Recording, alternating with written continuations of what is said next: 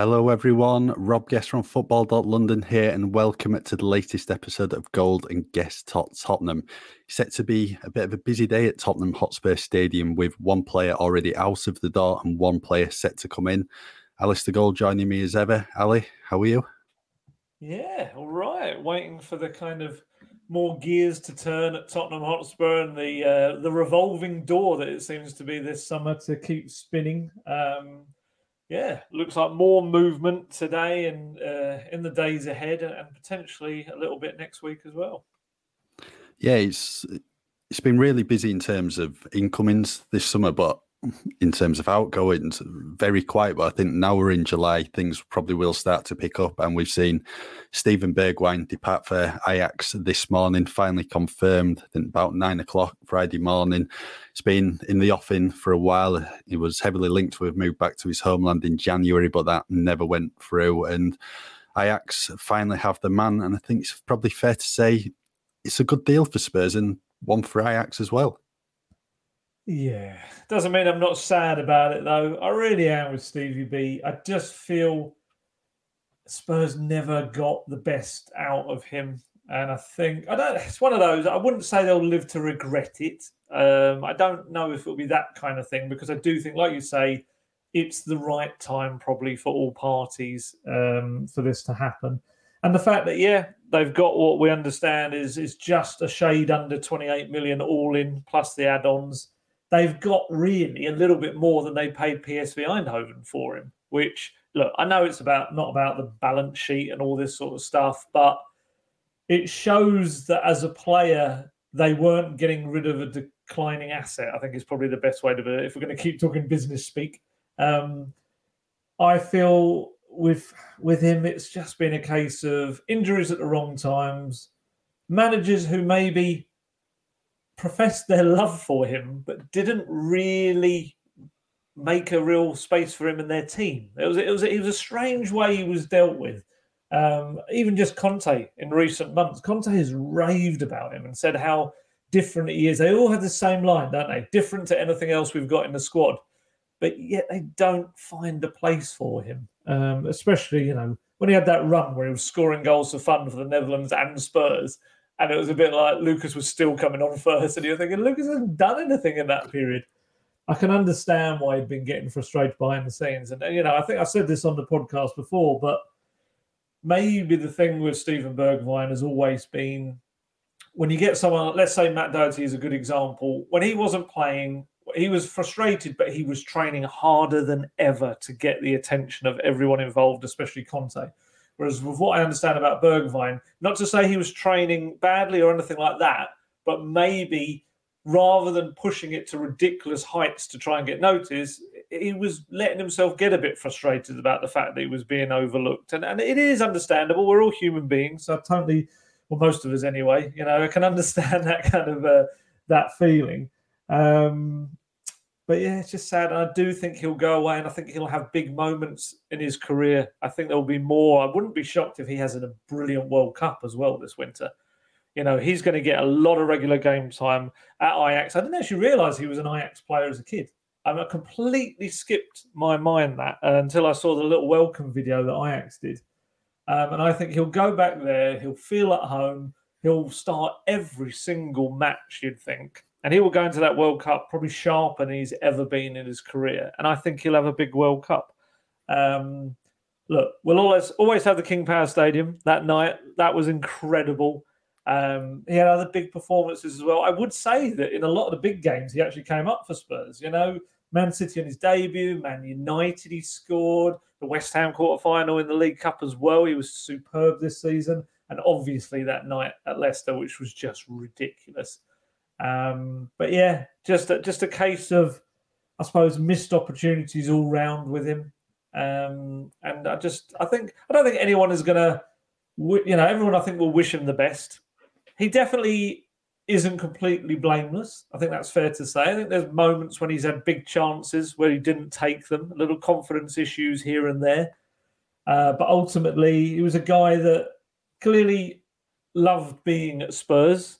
He's one of those guys, I don't think he always expresses it. I don't think you see that all the time. But I think even just judging his message as he said goodbye today, that's someone that, had a deep affection for Spurs and the fans and everything. And we shall see what happens back in the Netherlands for Steven Bergwijn. I'm pleased for him that he has got his move to Ajax, because I think he's been desperate to go back there, and it's been a dream for him to represent the club he played for during his youth career. I think he had 6 years there before he was at PSV. And if you have a look on the Ajax website today, they've put a number of pictures on from when he was younger, and some of them are brilliant. He's not changed. He's still got exactly the same smile and that. And I think on one of them, the photo on the article when they announced his move, it must have been about 10 or 11. He's there with this massive smile and the braces on his teeth. It was just like a really nice image to say basically he's back home.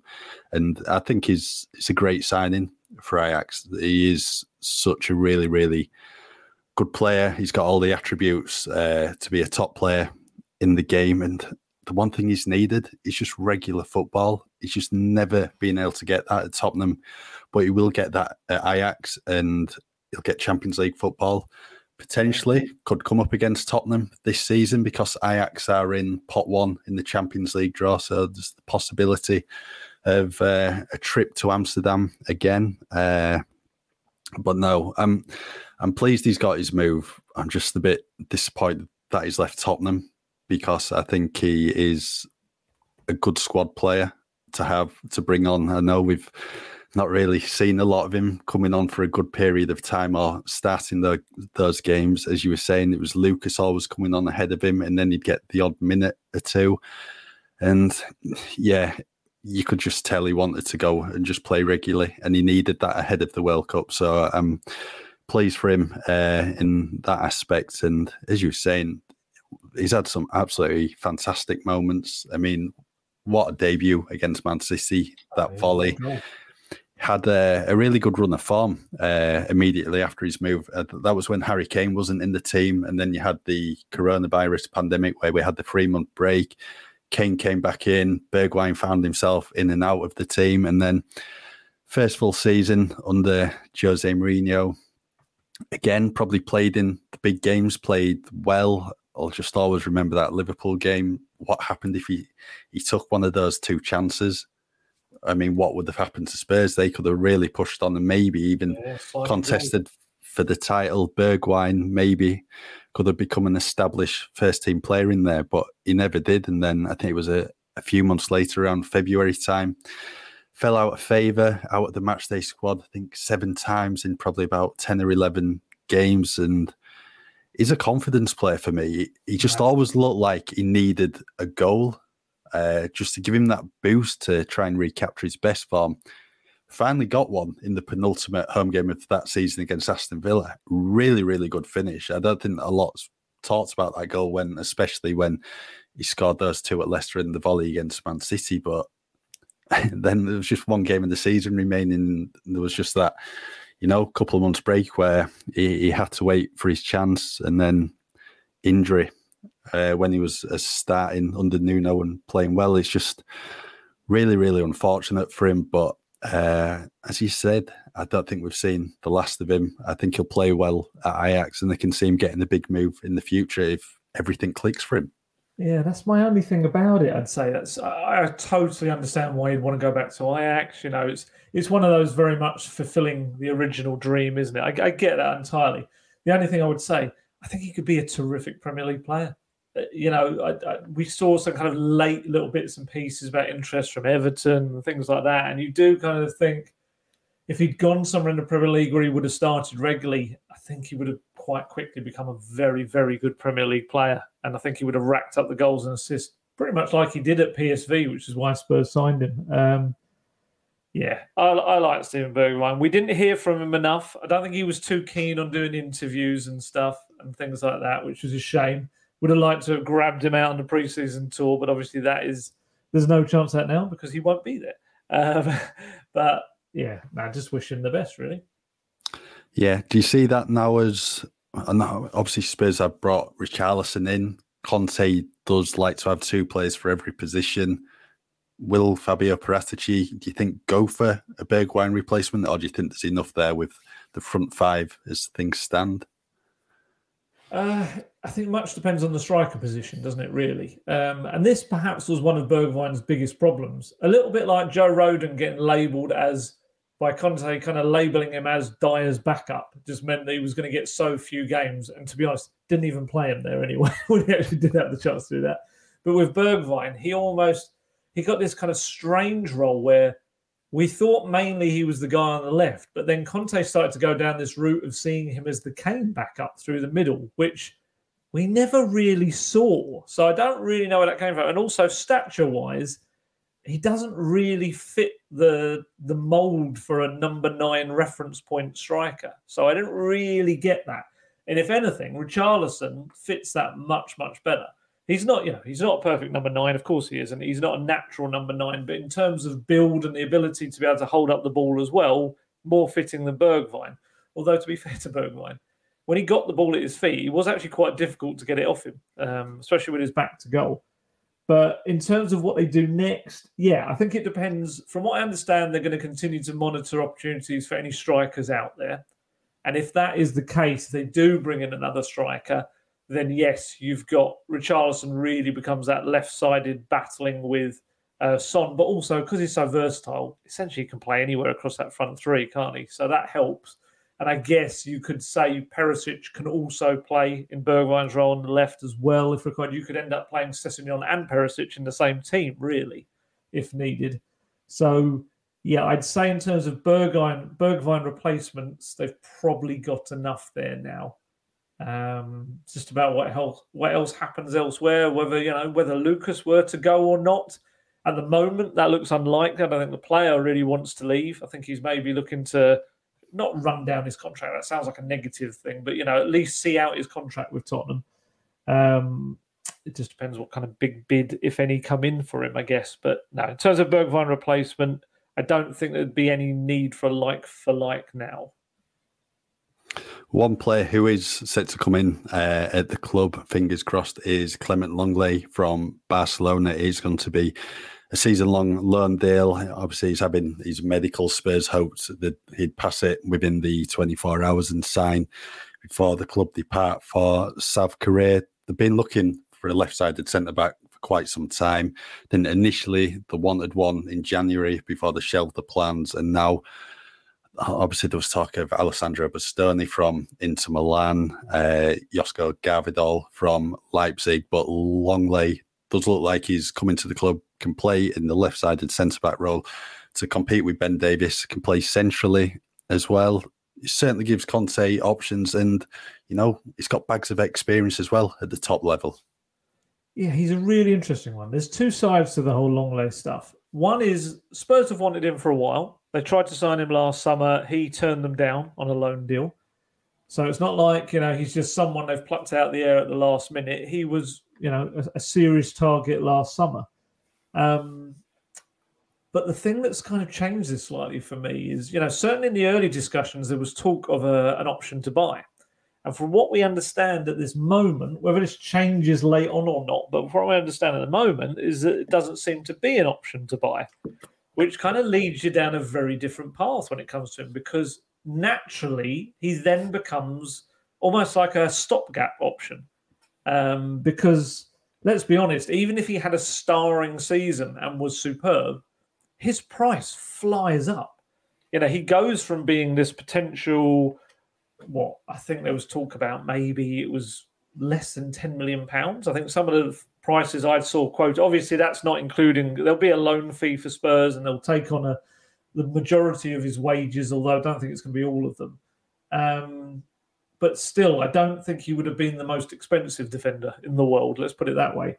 So if he has a great season, then he suddenly becomes in a price bracket where they have to think, do we want him that much? Or the flip side is he a temporary option because they'll try to sign Bastoni or Gvardiol next summer, when both players look like that's the more natural exit date for them would be more next summer. Which obviously no one wants to be a backup option. He was always on their list. We've said this for weeks on this podcast. He was always on the list. And I think the inability to convince Bastoni and Inter really to part ways which it isn't all on Spurs. I've seen some people getting very annoyed with Spurs about it. There's not really much you can do when a player doesn't want to leave a club. He's got like Inter tattoos up his arm and stuff, Bastoni. He is properly, an Inter boy. And, the club don't want to lose him because they know the fans would go mad. So it's not one of those deals that's particularly easy to do. Even if you throw the money that Inter would be interested in, Bastoni might then not want to move, which seems to be the case. And I think with Guardiola, it's very similar as well at Leipzig. These are young guys. What is Bastoni, 23, isn't he? Guardiola, I think, is 20. They're still very young guys. So they're at a stage in their career where there's no desperate need to make that Premier League move yet. So maybe Spurs have looked at this and said, look, Lenglet is versatile. He can play on the left in a back three. He can play in the centre in a back three. He's not the quickest player in the world, but from everything we understand, the people that have watched him closely, he's got a very, very good left foot. Very good at his passing. Doesn't lose the ball too much. Anticipation's good, and like you said earlier, bags of experience. He's a France international. This isn't a guy that isn't wandered into Barcelona by accident. He hasn't taken a wrong turn and ended up there. Yes, it hasn't been a great season for him. Weirdly, in the Champions League, he kind of started the bulk of the games, but in La Liga has been a far less regular starter. But, it's one of these where we can look at it in different ways, but we could also look at Kulusevski and Bentancur not being as regular starters at Juventus and coming into the Premier League and absolutely lighting it up. So I don't think that's any guarantee of a bad player just because one big club isn't playing them at the moment. There's so many elements to it. But I do find it interesting. I find it fascinating, this whole idea of a single season loan at the moment. Is he going to be... it's a question for you. Do you think he will be the starter? I know we've got to get out of this mentality, but let's say in big games, is he the starter or is Ben Davies at this moment in time going to be keeping his place and Lenglet is actually his backup? I think at the moment I'd be sticking with the back three that finished last season. I know everyone raves about how good Tottenham's front three was, and probably not enough is said about the back three because once Christian Romero came back into the back line, Spurs looked a lot more solid, and that's when the upturn in form started. So to begin with, I would be starting Romero, Dyer and Davis, but competition is exactly what Tottenham have needed for years, right across the team, and it's only a good thing. So, obviously, with Lenglet set to come in now, he's going to have a good month with Conte, his coaching staff, the players. Got 4 pre-season friendlies, so he can certainly make his case. He probably didn't have the best of seasons at Barcelona, but there's quite clearly a good player in there because Barcelona don't go and just buy any old players. They want quality players. And I think when he was at Sevilla, he was a standout for them. I think he was in the team when they knocked Manchester United out of the Champions League.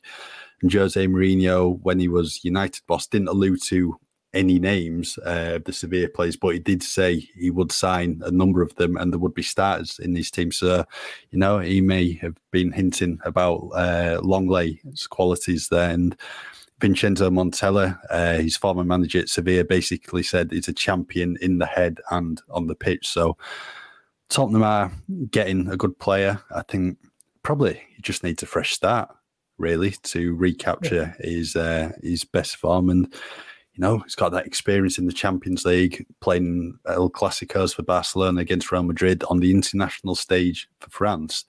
There's a lot of experience there, and I think he can turn out to be a bit of a shrewd acquisition. I think very unlike Paratici not to have either an option to buy or obligation to buy in there, just in case it is such a big success, because we've seen that with obviously the Galini, Romero, Kulusevski deals, but in terms of Barca, if they're agreeing on the fee, could that come back and burn them, say, what happened with Tottenham and Juan Foyth when it was such a low buy clause for Villarreal? Foyth had such a good season. You're thinking, why did Spurs agree to this fee in the first place? And Foyth now could potentially move on for a lot more money than what Spurs sold him for. But yeah, I think it's a good signing. I'd probably be favouring Davis at the moment, but there's going to be plenty of games coming up, and Lenglet's got a chance to make his case. Yeah, definitely. And I think the other thing we have to remember with him as well is that he's got I think his contract's till 2026 at Barcelona as well. So perhaps there's an element of the Barcelona side of things, maybe not wanting to put in an option to buy because exactly that. Maybe they feel that with a year in the Premier League, suddenly they have a much more expensive asset next year when he still has, 3 years left on his deal. So, yeah, there could be a Barcelona side to it as well.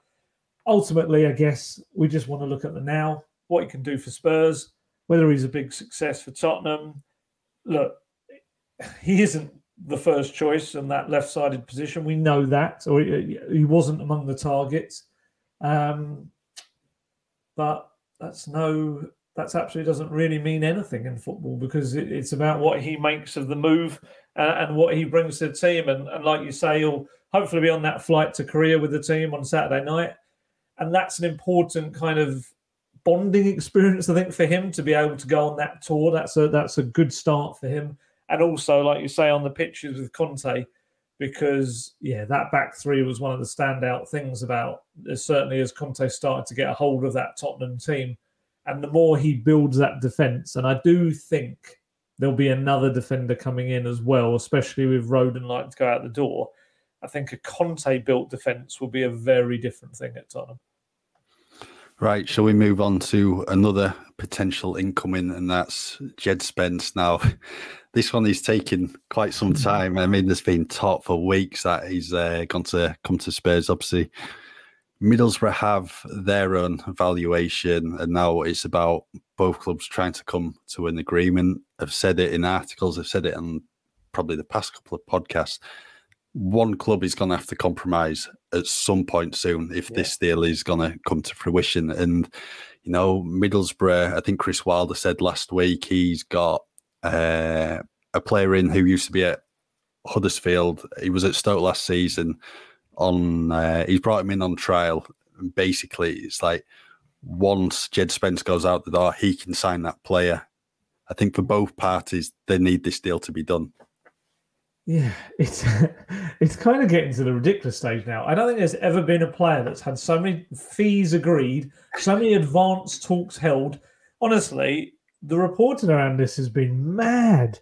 If we're to read everything we've seen, Spurs have been in advanced talks for him since he was about 2 years old. But sounds to it, it's like incredible. It's so weird. And every time, I've seen something come out because of it. It's weird, like you said, and sometimes it's like quite really respected journalists have been putting out stuff. And so I'll go to various parties involved in different sides of this potential deal, and everyone's like, nope, no progress. And it's a bit like, but everyone's saying this and everyone's saying that. And it's like, nope. And it's been such a weird one. From everything I keep hearing, it's a difficult deal.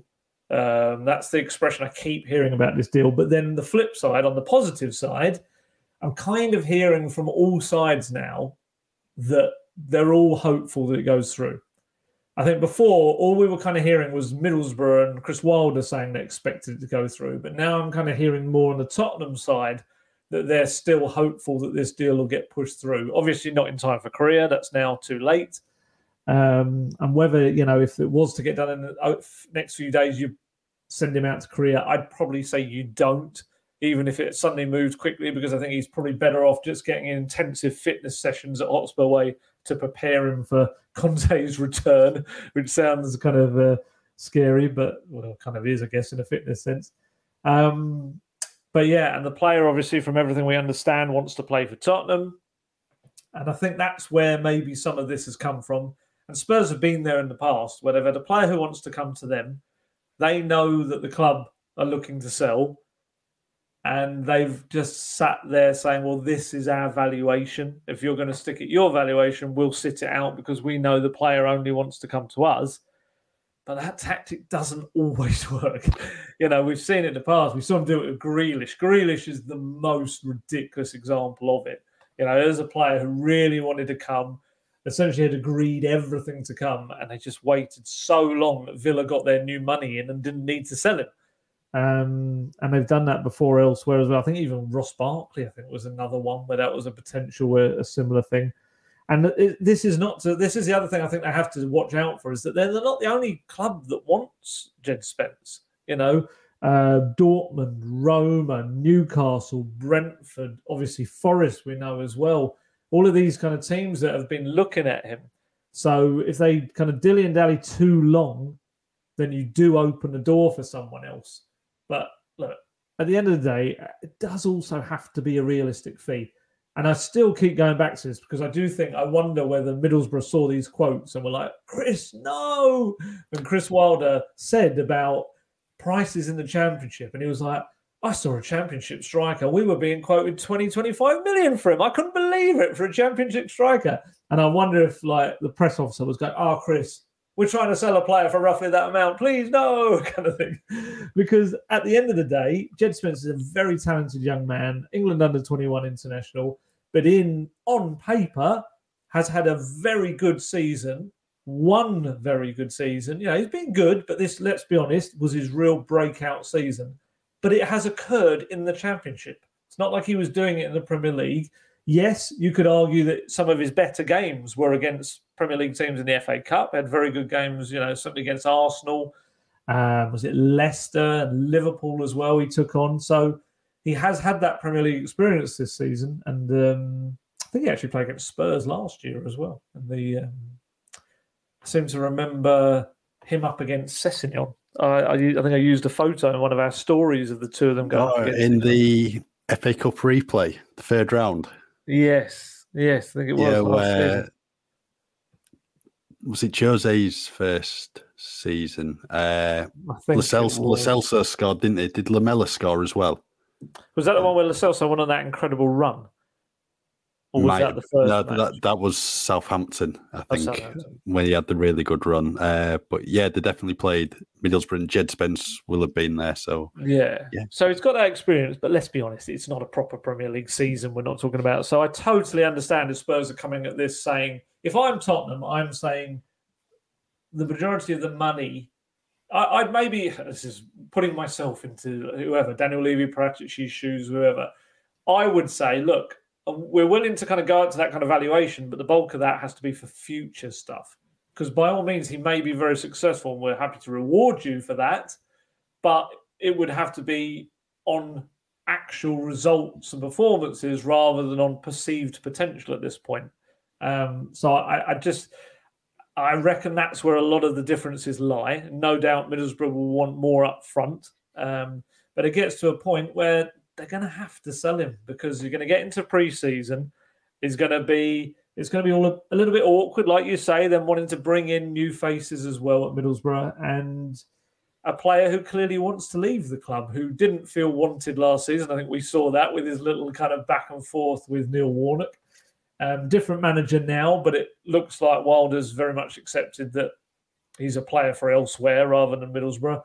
So like you say, a bit like the Bergwijn situation, we've known it was going to happen for a long time, and all parties kind of had agreed it was going to happen. It was just a case of getting the numbers right.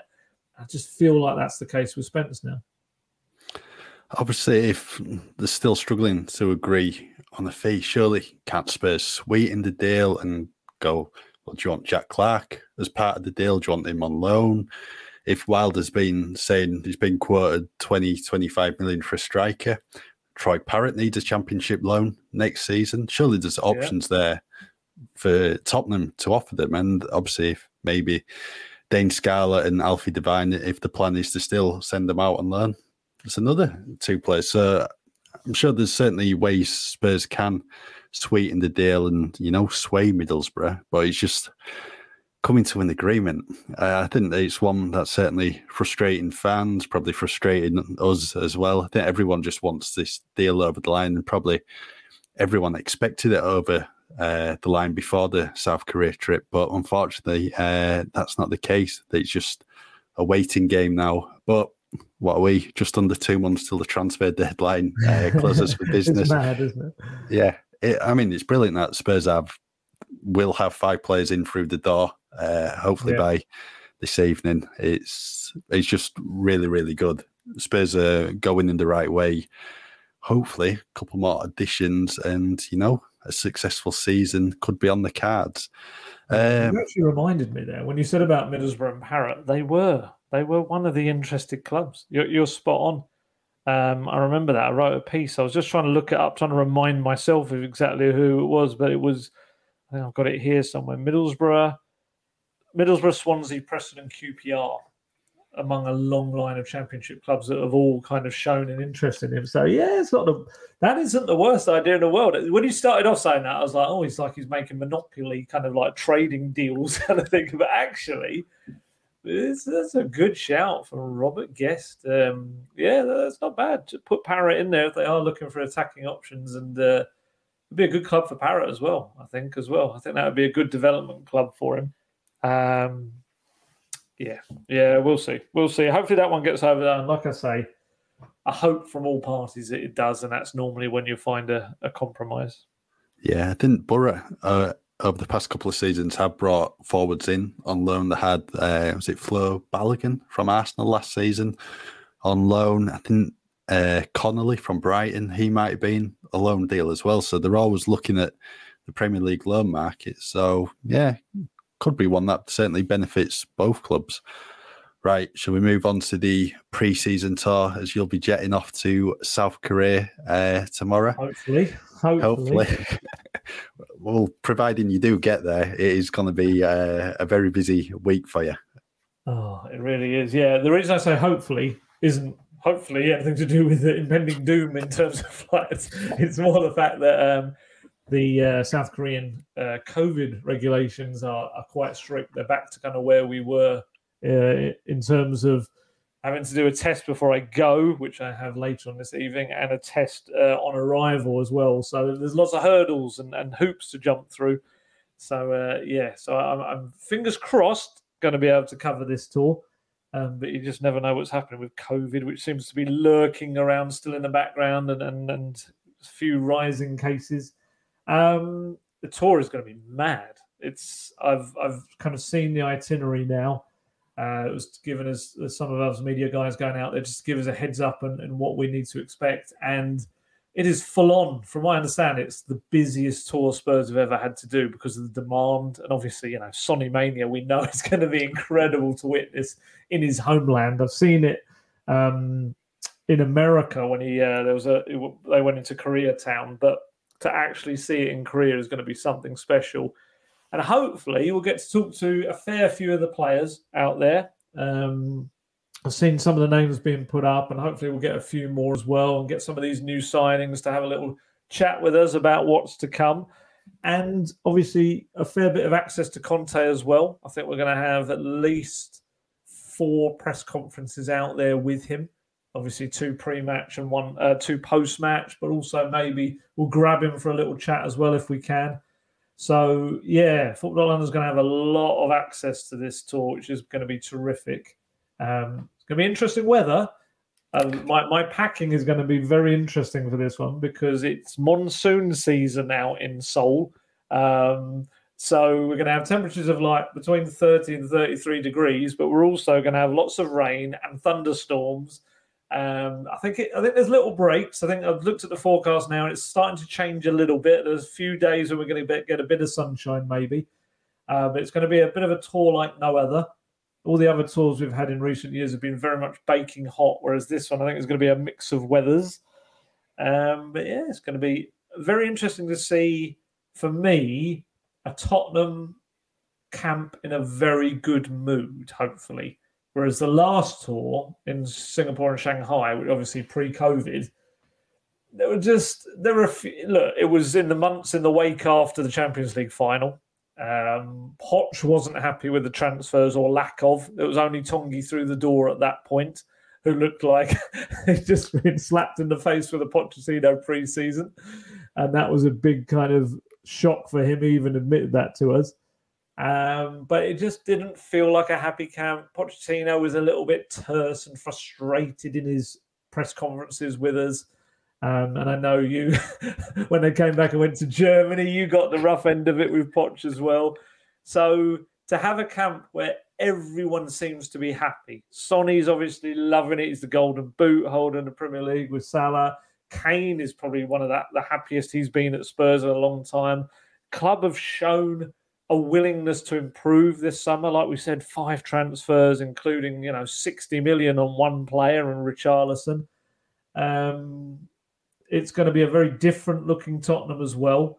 I'm intrigued to see which youngsters he picks. I think there's going to be a few late decisions, from what I understand, on some players, which will be interesting for them. I think it might be a case of get your bags packed, you're coming kind of thing. And obviously, everything will be said by those who don't come. We'll know very swiftly who has no future whatsoever by those who don't get on that plane. It's going to be a fascinating tour. There's so many narratives to it, so many little things for us to explore, and and we've got 2 matches, against the K-League All-Stars and also Sevilla as well, with a certain Eric Lamela hopefully involved.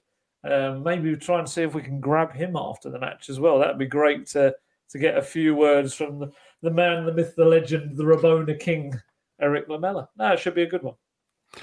Obviously, Team K-League first up, that's on Wednesday. It's going to be really interesting to see how Spurs actually line up, whether it will just be a case of mix and match, as you do usually see in pre-season with, a few youngsters in there with the first team.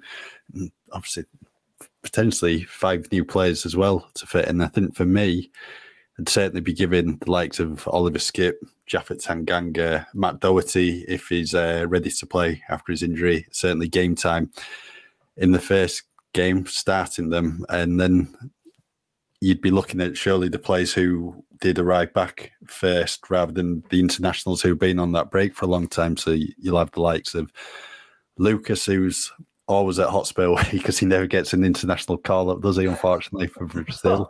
Harsh, the way you laughed when you said that. But I know what you mean. True.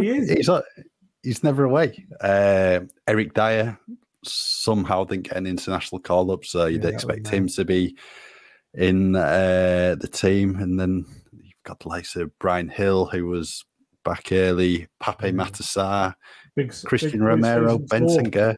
Big pre-season tour for Sarr and Hill. They've got a kind of lot of proving to do, I think, for Conte. With those 2 then, good performances, will they become part of his first team squad? Is it a case of basically sink or swim now? Oh, it's a tough one. You and I, we know that some people get very bored at this. Some people are very interested in it. But I think that foreign player limit stuff, it's going to be so key when it comes to those 2, because obviously I think they're both still would be fine on the Premier League under-21 list, wouldn't they? But in Europe, they're not. And then it becomes this situation of, does one of those or 2 of them get left out of the European Champions League squad? And if so, do they really want to stick around if they're not going to be playing Champions League football? Maybe that's a decision for them. But I think for Sarr, I think it makes more sense personally to maybe at least give him 6 months of adaptation to English football and then maybe look to loan him in January. But obviously Spurs will decide with whatever offers come in. With Hill, it's got a long contract. Potentially you send him out on loan. I'd like him, and this is just me, I'd like him to go to another Premier League team. I think that's the best development he could have. But you'd imagine it will be likely back to Spain again. Although those French clubs, we know, got a bit of interest as well. I think Marseille have been looking at him. So, yeah, I'd say for Hill, he would have to be absolutely sensational in pre-season to probably try and convince Conte that he's actually able to play Premier League football. And even then, Conte could argue, well, we haven't played any Premier League teams. You've been playing against foreign teams who maybe give you that little bit extra space and more time on the ball. This is the thing that I did feel was a bit unfair. And, I think Conte's done a lot of brilliant things, but I did feel like the slight kind of public calling out of the Hill transfer for me, I don't think it really did anyone any favours. He could have quite easily just said, look, Spurs have signed players. They've done really good signings in January. This is exactly the type of players we need. And he could have left it there, but he kind of went down this route. And to be fair, if I'm going to be entirely fair, I was asking him, I think, about Brian Hill. I think it was my question. And rather than just say, yeah, he needs to go away, develop, maybe put on a bit of bulk and a bit of muscle to help him deal with the Premier League, but he didn't. He kind of went down this route of almost to say, well, he exemplifies why Spurs have been making bad transfers because they don't really look at whether a player's suited to the Premier League and it's such a different league. And I get it's honest, but I don't know whether with the player-wise it did any good whatsoever, because in Brian Hill's mind, will he believe now that he'll ever play under Conte in the Premier League? He's a diminutive guy. He's not like he's the biggest lad in the world. He is only 21 and he can put on a bit of bulk, of course, but he's not going to make himself any taller. He's not going to suddenly become this giant. He's not got the frame of a Kulusevski or a Richarlison or anyone like that.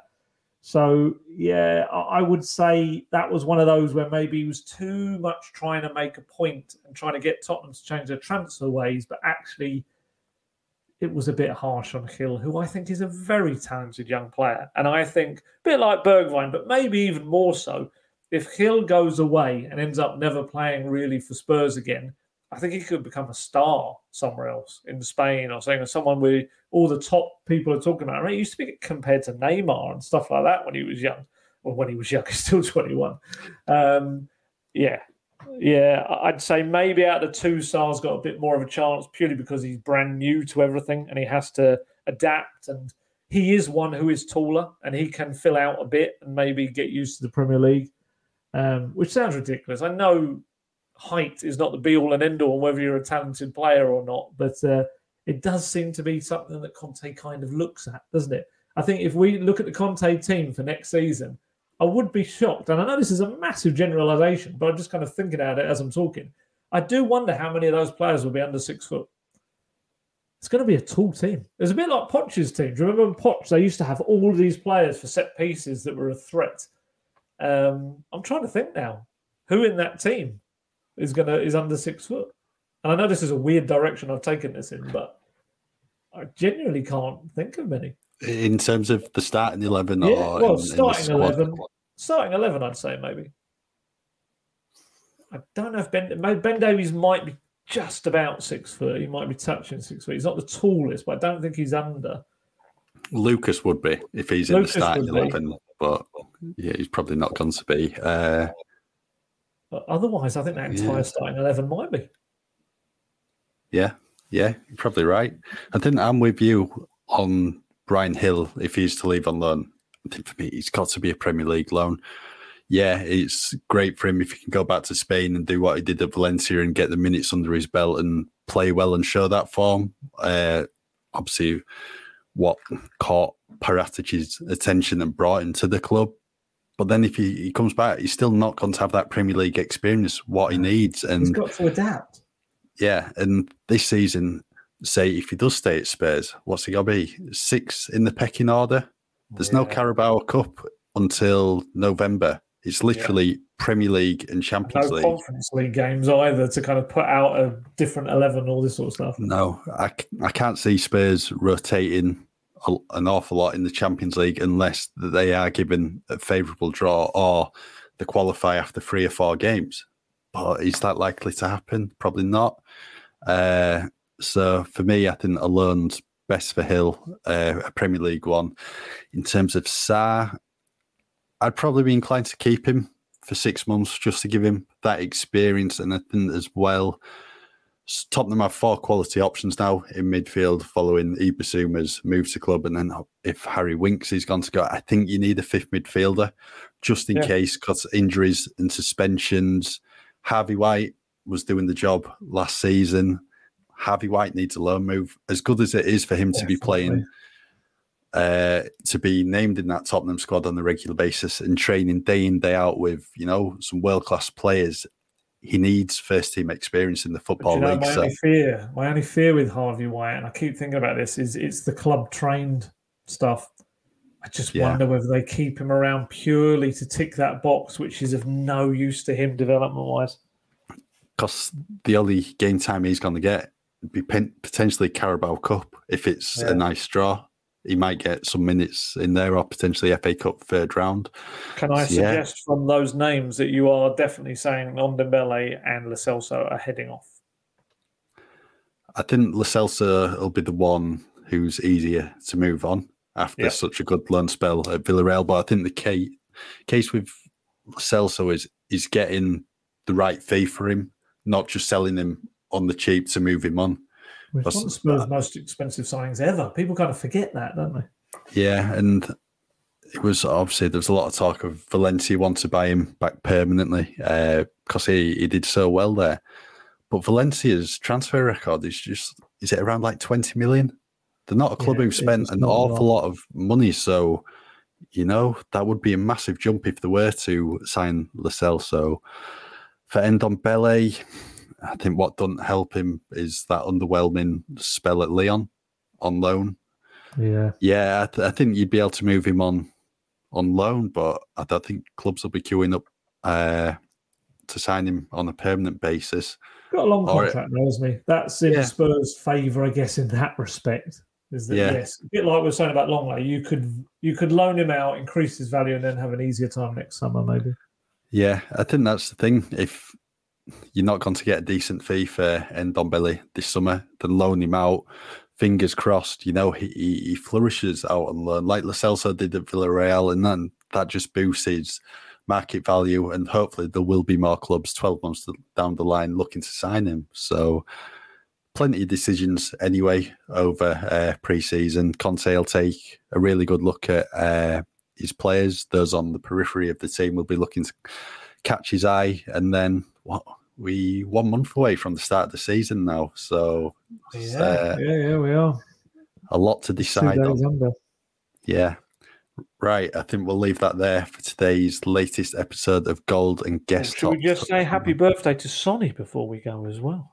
As we are going to Sonny's homeland, I think we should also say, just in case we have any, South Korean listeners as well. It is a big day for Sonny. I think he turns 30, doesn't he, today? He does, yeah. So you taking a cake over with him? What, Yaya Toure style?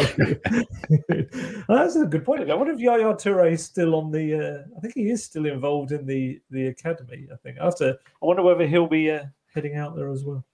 Yeah, but, I digress. But no, I won't be taking a cake. I'm not sure I get that through customs if I get on that plane. Right. Hopefully we will be able to do a podcast sometime in South Korea.